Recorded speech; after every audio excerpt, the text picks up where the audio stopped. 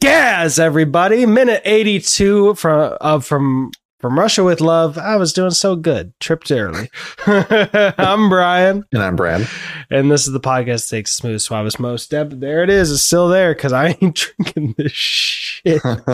Debonair Spy franchise. There it is. And breaks down 1 minute at a time. Never stirred because this is Bond. Minute Bond. And Brad, what happened in this Burgazian minute? Absolutely nothing. There was literally one subtitle in this entire minute. It was a total nothing burger. For breaking this down 1 minute at a time, it is going to be rough. We can see that they're traveling. That's kind of a time lapse of them traveling.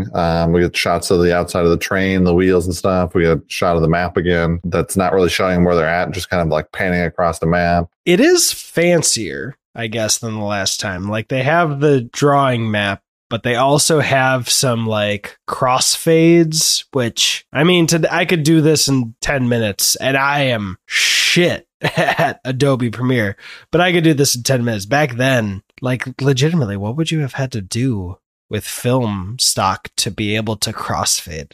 I have no idea. Just quickly dip it in acid a little more each frame.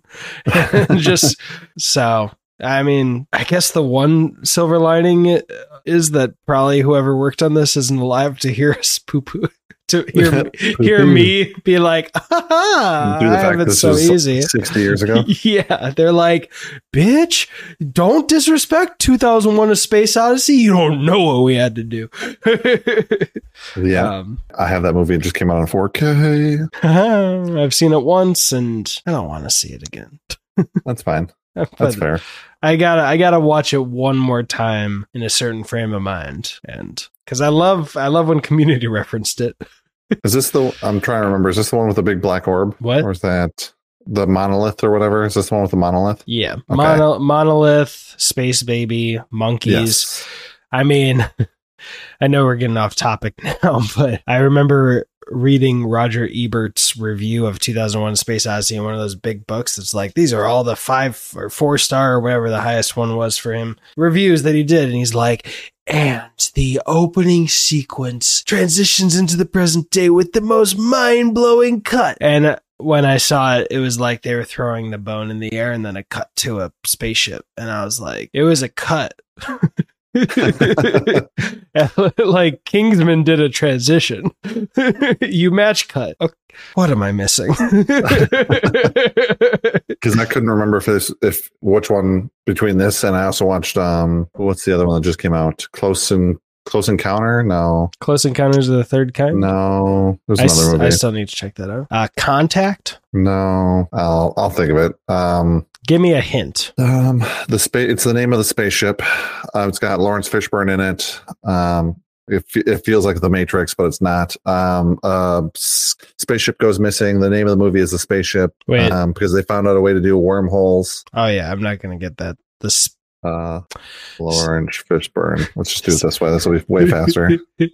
So all we really get at the end is Buff and Stuff coming off looking like Buff and Stuff. And the reason I said Horizon.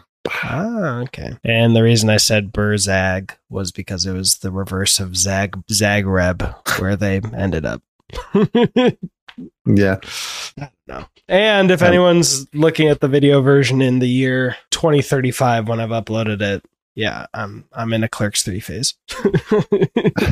I'm not trying to, get myself through it. I'm trying to stay in the phase for as long as possible. and then when you're watching this in 2035 and Clerks 4 is about to come out, now you guys are excited. We are already excited. Holy shit, that would be amazing. Yeah. The one subtitle in this entire thing: people clamoring when Buff and Stuff gets off the train. That's the only subtitle in this entire minute. I wish it wasn't just for the fact that everyone's getting off the train, but I wish they specifically wrote that, but like everyone's clamoring for Buff and Stuff. Buff and Stuff.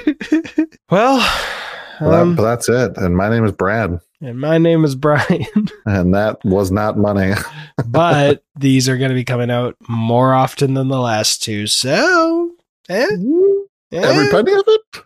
Every penny of it. I forgot my line. Thank you for feeding it to me. I'm very tired. Are you drinking coffee right now? No. Okay. Diet Coke, Bacardi Limon, Grenadine.